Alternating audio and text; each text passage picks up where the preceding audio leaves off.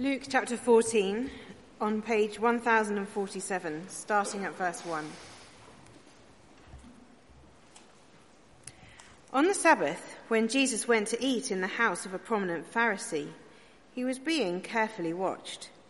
There, in front of him, was a man suffering from abnormal swelling of his body. Jesus asked the Pharisee and expert in the law, "Is it lawful to heal on the Sabbath or not?" But they remained silent. So taking hold of the man, he healed him and sent him on his way. Then he asked them, "If one of you has a child or an ox that falls into a well on the Sabbath day, will you not immediately pull it out?" And they had nothing to say. When he noticed how the guests picked the places of honor at the table, he told them this parable. "When someone invites you to a wedding feast, do not take the place of honor, for a person more distinguished than you may have been invited. If so, the host who invited both of you will come and say to you, 'Give this person your seat.' Then, humiliated, you will have to take the least important place. But when you are invited, take the lowest place, so that when your host comes, he will say to you, 'Friend, move up to a better place.' Then you will be honored in the presence of all the other guests. For all those who exalt themselves will be humbled, and those who humble themselves will be exalted." Then Jesus said to his host, "When you give a luncheon or dinner, do not invite your friends, your brothers or sisters, your relatives, or your rich neighbors. If you do, they may invite you back, and so you will be repaid. But when you give a banquet, invite the poor, the crippled, the lame, the blind, and you will be blessed. Although they cannot repay you, you will be repaid at the resurrection of the righteous."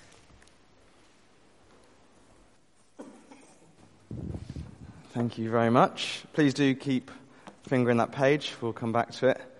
And good evening. This is it's my first time stood up at the front here, and I have to say I'm very excited for a number of reasons. One, Madonna mic is on, and that's always nice. And two, I thought, what an opportunity to stand up here and just put it out there. I love being invited to dinner. I absolutely love it. My wife and I, Louise, who sat over there with our son Finley, we've been lucky enough to be invited to a number of friends as guests recently for lunch. And it's been amazing. The food was cracking. The conversation flowed like water. And Finley slept through the whole thing, so it was great. And that's how it should be, shouldn't it? In terms of getting invited to dinner. The norm is that you've been invited as a friend, and so you're catching up, you're celebrating something, or they want to try out a new meal on you, or a new kitchen gadget. You get cooked for, you get looked after, you get entertained, and afterwards the customers are to reply with lavish praise for your host. They're displaying of real appreciation for everything that they've done. And normally the ending line of, "We'll have to get you back over to ours sometime."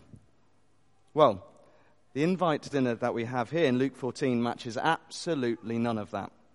No, here we have Jesus invited to the dinner of the house of a prominent Pharisee to try and catch him out.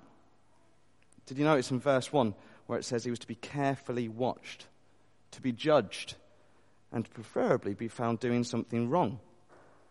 Equally, we see Jesus here as a guest who's going to turn the tables on his host.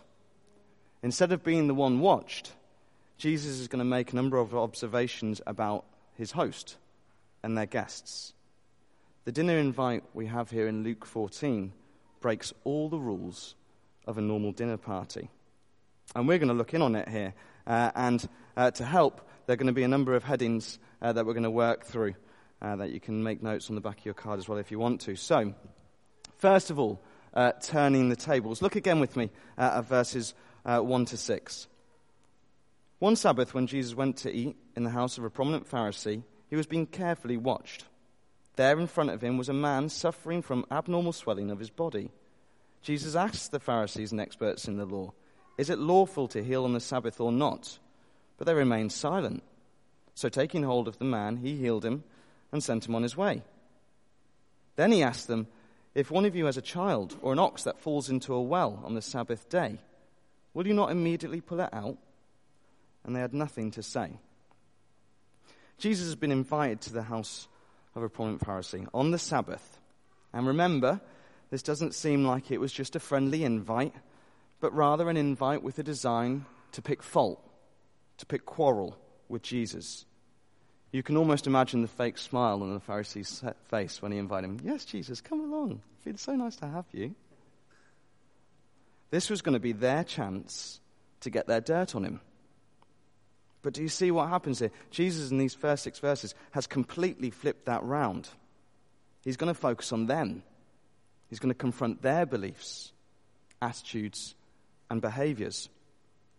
See, in verse 36 here, Jesus poses 2 questions to the Pharisees concerning the Sabbath. Is it lawful to heal on the Sabbath or not? And if one of you has a child or ox that falls into the well on the Sabbath, will you not immediately pull it out? To both of those questions, the Pharisees and the lawyers give no answer. And is that really a surprise? I mean, their design was to inform against Jesus, not to be informed by him. They wouldn't say it was lawful, as this would mean they couldn't say he was committing a crime. And yet it's so plain and self-evident that they couldn't say it wasn't lawful. We also see here how Jesus brings to light their hypocrisy and misunderstanding regarding the Sabbath. Jesus goes on to heal this man.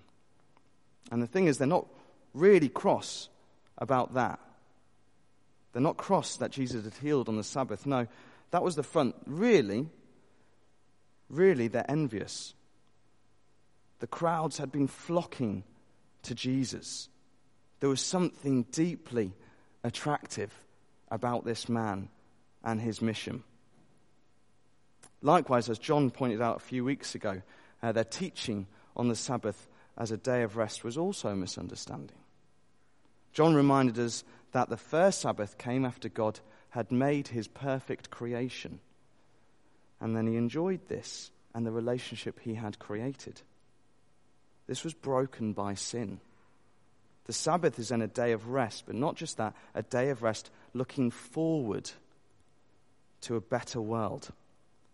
A world when Jesus has returned and we are made free from slavery. It is looking forward to a restored creation. Jesus may not have been invited to inform or teach them, but in these verses we see he has turned the tables, and that is exactly what he was going to do.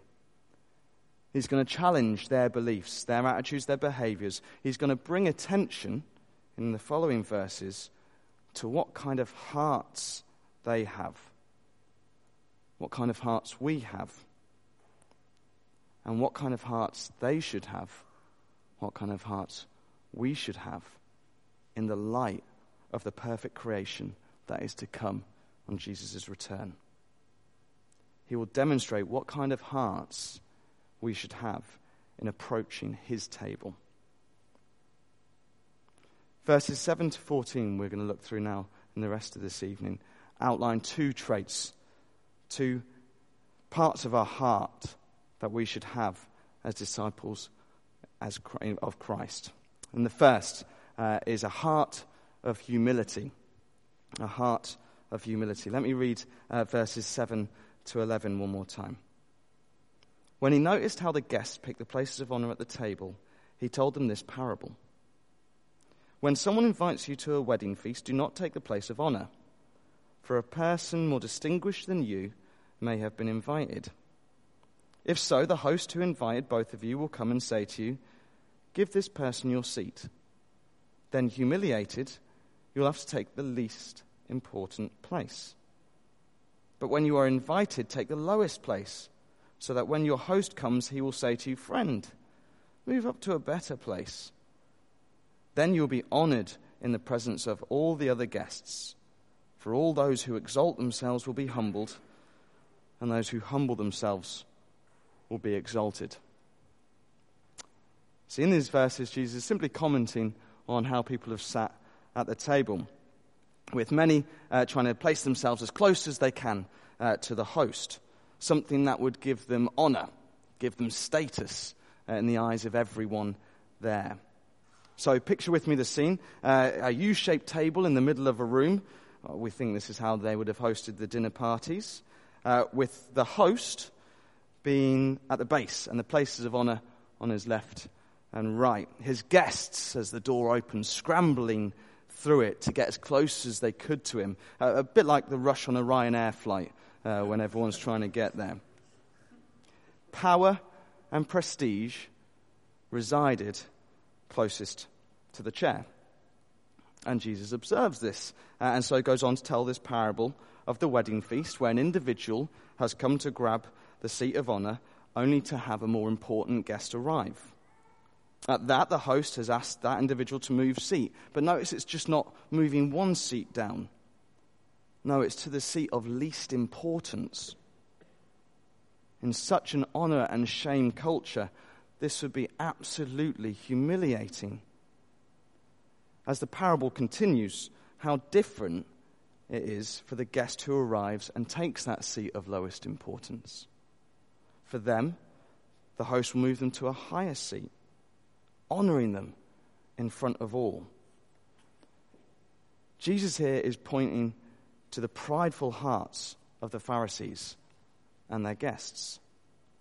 He's pointing to the self-exalting pride that may be in our hearts and the danger that it can bring. The principle of this parable is summarized in verse 11. For all who exalt themselves will be humbled, and those who humble themselves will be exalted. And the thing is our culture really so different to that of the Pharisees? Do we not still live in a world where we see and are encouraged to seek status and power? So often we see we live in a world where we're pushed to be better than others, to see ourselves as better than others. Just take the TV show The Apprentice, and we're just going to watch a short clip. I think the world is full of way too many wafflers and not enough doers. I mean, I talk the talk, I walk the walk, and I dance the dance. I'm an absolute handful. Keeping me grounded is probably what most bosses have said they've struggled with me in the past. I'm very aggressive, very, very aggressive. I will not leave the room without getting a sale. I've got the personality and the charm, sure, but I've also got the knowledge to back it up. I mean, personality and charm's nothing if you don't know what you're talking about. I have absolute belief in myself, and I have a plan for my whole life. I'm one of the most goal-orientated people you meet. I know what I'm going to be doing tomorrow, in 5 years, in 10 years, and when I'm 85. There's only one person getting a business offer from Lord Sugar. That person's going to be me. So what I'm going to have to do is, no matter if they're the nicest guy, the best-looking girl, the most able people, whoever it is, I need that investment to start my revolutionary business. I need Lord Sugar. I have to win this. Love The Apprentice. Now, I could have shown you any audition tape and any part of the show where they're at Lord Sugar's table. The language might have been slightly dodgy in some of them. But did you notice? I. Look how good I am. Look at what I've done. Look at how much better I am. Or how much better I did compared to someone else. That's the premise of the show. And I know that the show is meant to highlight that. It's meant to. But the sad thing is that it's not too far, really, from what the world shows or expects to be desirable. And this has got me thinking recently about how I am at work. I'm a secondary school teacher, and it got me thinking, first of all, about results day. I have a very different experience to the students in many respects. But one of my first thoughts on results day when I log on or I get into school is to look at how my class has done to the class of someone else. Not for the benefit of the students, but for the benefit of my ego. Or how often in conversations or meetings, especially recently, I've dropped in things that I have done, thinking I'm being really helpful and giving a really good idea. But am I actually just really wanting recognition? Or even thinking back to interviews and letters of application I've written, making myself out to be utterly amazing, to be better than anyone else. I see, a heart of humility is countercultural in many ways. Now, can you imagine being invited to dinner with Jesus, Lord of creation, and deciding, yes, I'm going to sit right next to him because I deserve that seat. I am closer in status and power to him than anyone else in that room. I deserve to go to heaven because of how good I am, or how well I think I have done. From the Pharisees' perspective, how well they've done at fulfilling the law, or even just how much better I am at it than someone else. See, what Jesus is pointing out here in these verses is how ridiculous, how utterly, utterly ridiculous that would be, and how dangerous it would be, how it would actually lead to our demise and to our fall. This isn't how we're to come to God. We are not to come with a sense of a right to blessing. We cannot earn that place at his table through deeds, or as the Pharisees saw it, keeping the law. Instead, we need to recognize our desperate need for God, our desperate need for him. We need to recognize that ultimately we fall short of his glory and are therefore completely and utterly reliant on his grace. It is only through faith in Jesus, his death and resurrection, that we are able to come to God and to heaven. We are to come to him humble in heart, trusting completely in the fact that the only reason we can is because of Jesus. The challenge is therefore to lose our prideful hearts. In humbling ourselves before God, we're challenged to live with a humble heart, not just at weddings, but every day with those around us. We shouldn't be looking to place ourselves above others or to put others down. Instead, we need to consider how we act and how we speak, knowing our own limits, knowing we are not necessarily the best, being grateful for what we have and avoiding bragging, appreciating others and their qualities, listening to others and remaining teachable. For all who exalt themselves will be humbled, and those who humble themselves will be exalted. It's a heart of humility.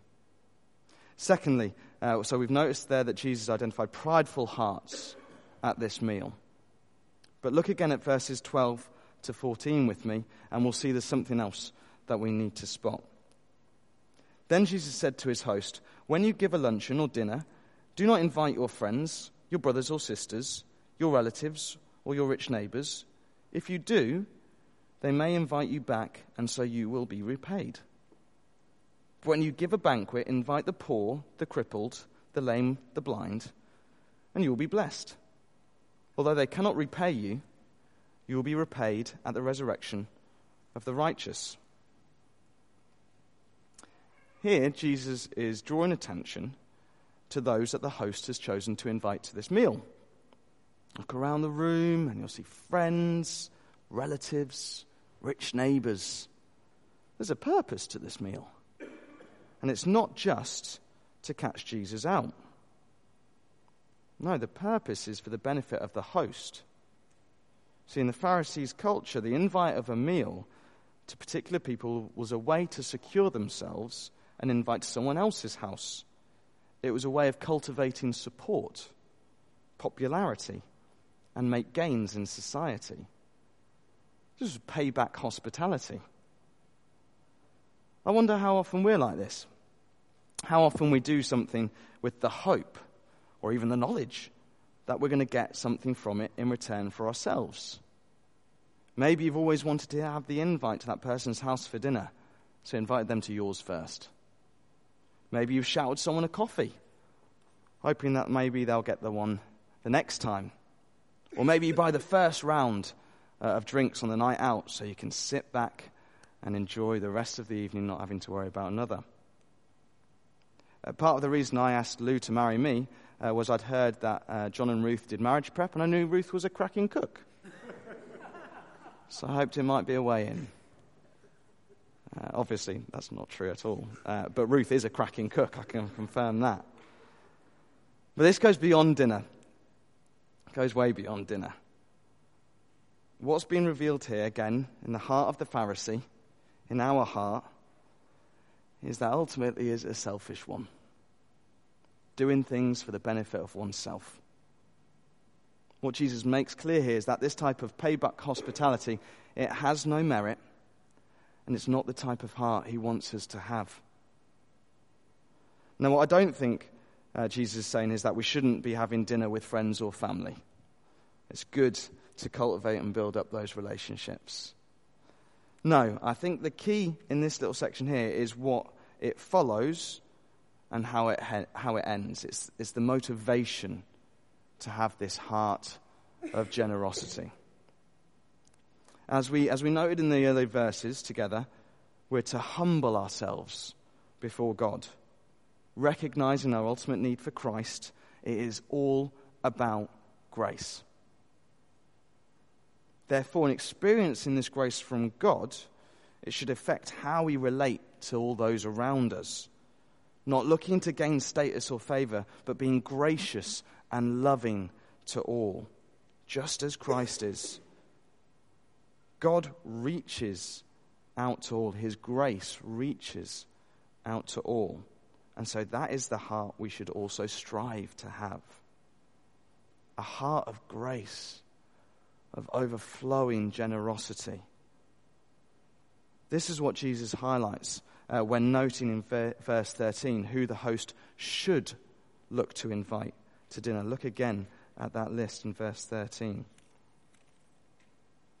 The poor, the crippled, the lame, and the blind. These people would not have been able to pay that host back, or bring him status, or wealth. No, more than likely, it would lead to the host being ridiculed and ostracized by his peers. In this world, the host would see no repayment. However, look at verse 14 again for me, please. And you will be blessed. Although they cannot repay you, you will be repaid at the resurrection of the righteous. In that act of generosity and inviting the poor, the lame, and the crippled, they'll be blessed and repaid at the resurrection of Jesus. And this is the second motivation for being generous. We should be forward-looking, not looking to seek status or payback from this world, but to honor God in the light of the new creation that is to come. As chapter 3 ends, blessed is he who comes in the name of the Lord. So how does that apply to us now then? What does a generous heart look like? And we could look at this passage literally for an answer to this. Being generous could mean branching out who you invite to your next meal. Maybe someone in need. Someone who we wouldn't expect anything back from. And another obvious answer could be what we do with our money, our property, giving to the church or other charities. And both those things are obviously good and good examples of generosity. But as I said moments ago, it's about having a heart of generosity to all. So we have to look beyond the dinner table. Take the story Jesus tells of the Good Samaritan back in Luke chapter 10. A generous man to someone he didn't know, to someone who should have been his enemy. Yet he gave that man his time, he gave him his skills, and he gave him his resources to help him. Just look at the example of Jesus himself in the gospel. the time he gave to others, the words he shared, and ultimately the life he gave. Now, I'm not standing here this evening claiming that I do all these things. Ask my wife, and she'll tell you how stingy I am with money, quite regularly, how poor at talking to her I can be, and how I let my time be dominated by my want to have status and power at work. But this passage has challenged me over the past few days and weeks about how I really need to check my heart, how I need to come to Jesus with humility, and how I need to be more generous in the time I give to my family during the week. How I need to ask Lou much more just how she's doing and how I can support her. And how I need to do that without a need or a want to be repaid, but because of what God has already done to me and for me and what is to come. In the week to come, I know I'm going to be thinking it. I wonder if you will now as well. How could you be more generous with your time this week? How could you be more generous with your words? How could you be more generous with your actions? As we finish, I can only imagine that the Pharisee who'd handed that invite to Jesus for his lunch with the hope of trapping him was probably pretty devastated at the way that plan had worked out. Or maybe Jesus' words and observations transformed his life. We're not told here by Luke. But what we do know is that Jesus' words, his heart of humility, and his heart of generosity does, and will continue to transform lives until he returns. Jesus had turned the tables completely on his host, revealing the true nature of his heart as being one of pride and selfishness. Ask yourself, how different are our hearts sometimes? I know mine is not. Instead, what Jesus demands here are hearts of humility and generosity, enabled and motivated by what he has already done and what he will do. It is these hearts that Jesus wants for his disciples. It is with these hearts that we should love those around us. And it is with these hearts that we need to come to God with. And this is in fact what we're going to do now this evening with the Lord's Supper. Just listen to the words that are going to be said and hear how God demonstrates such overwhelming humility and generosity in offering himself in Christ as a sacrifice for our sins, for the sins of the entire world. We are not worthy so much as to gather the crumbs from beneath his table, the table of the creator of the universe.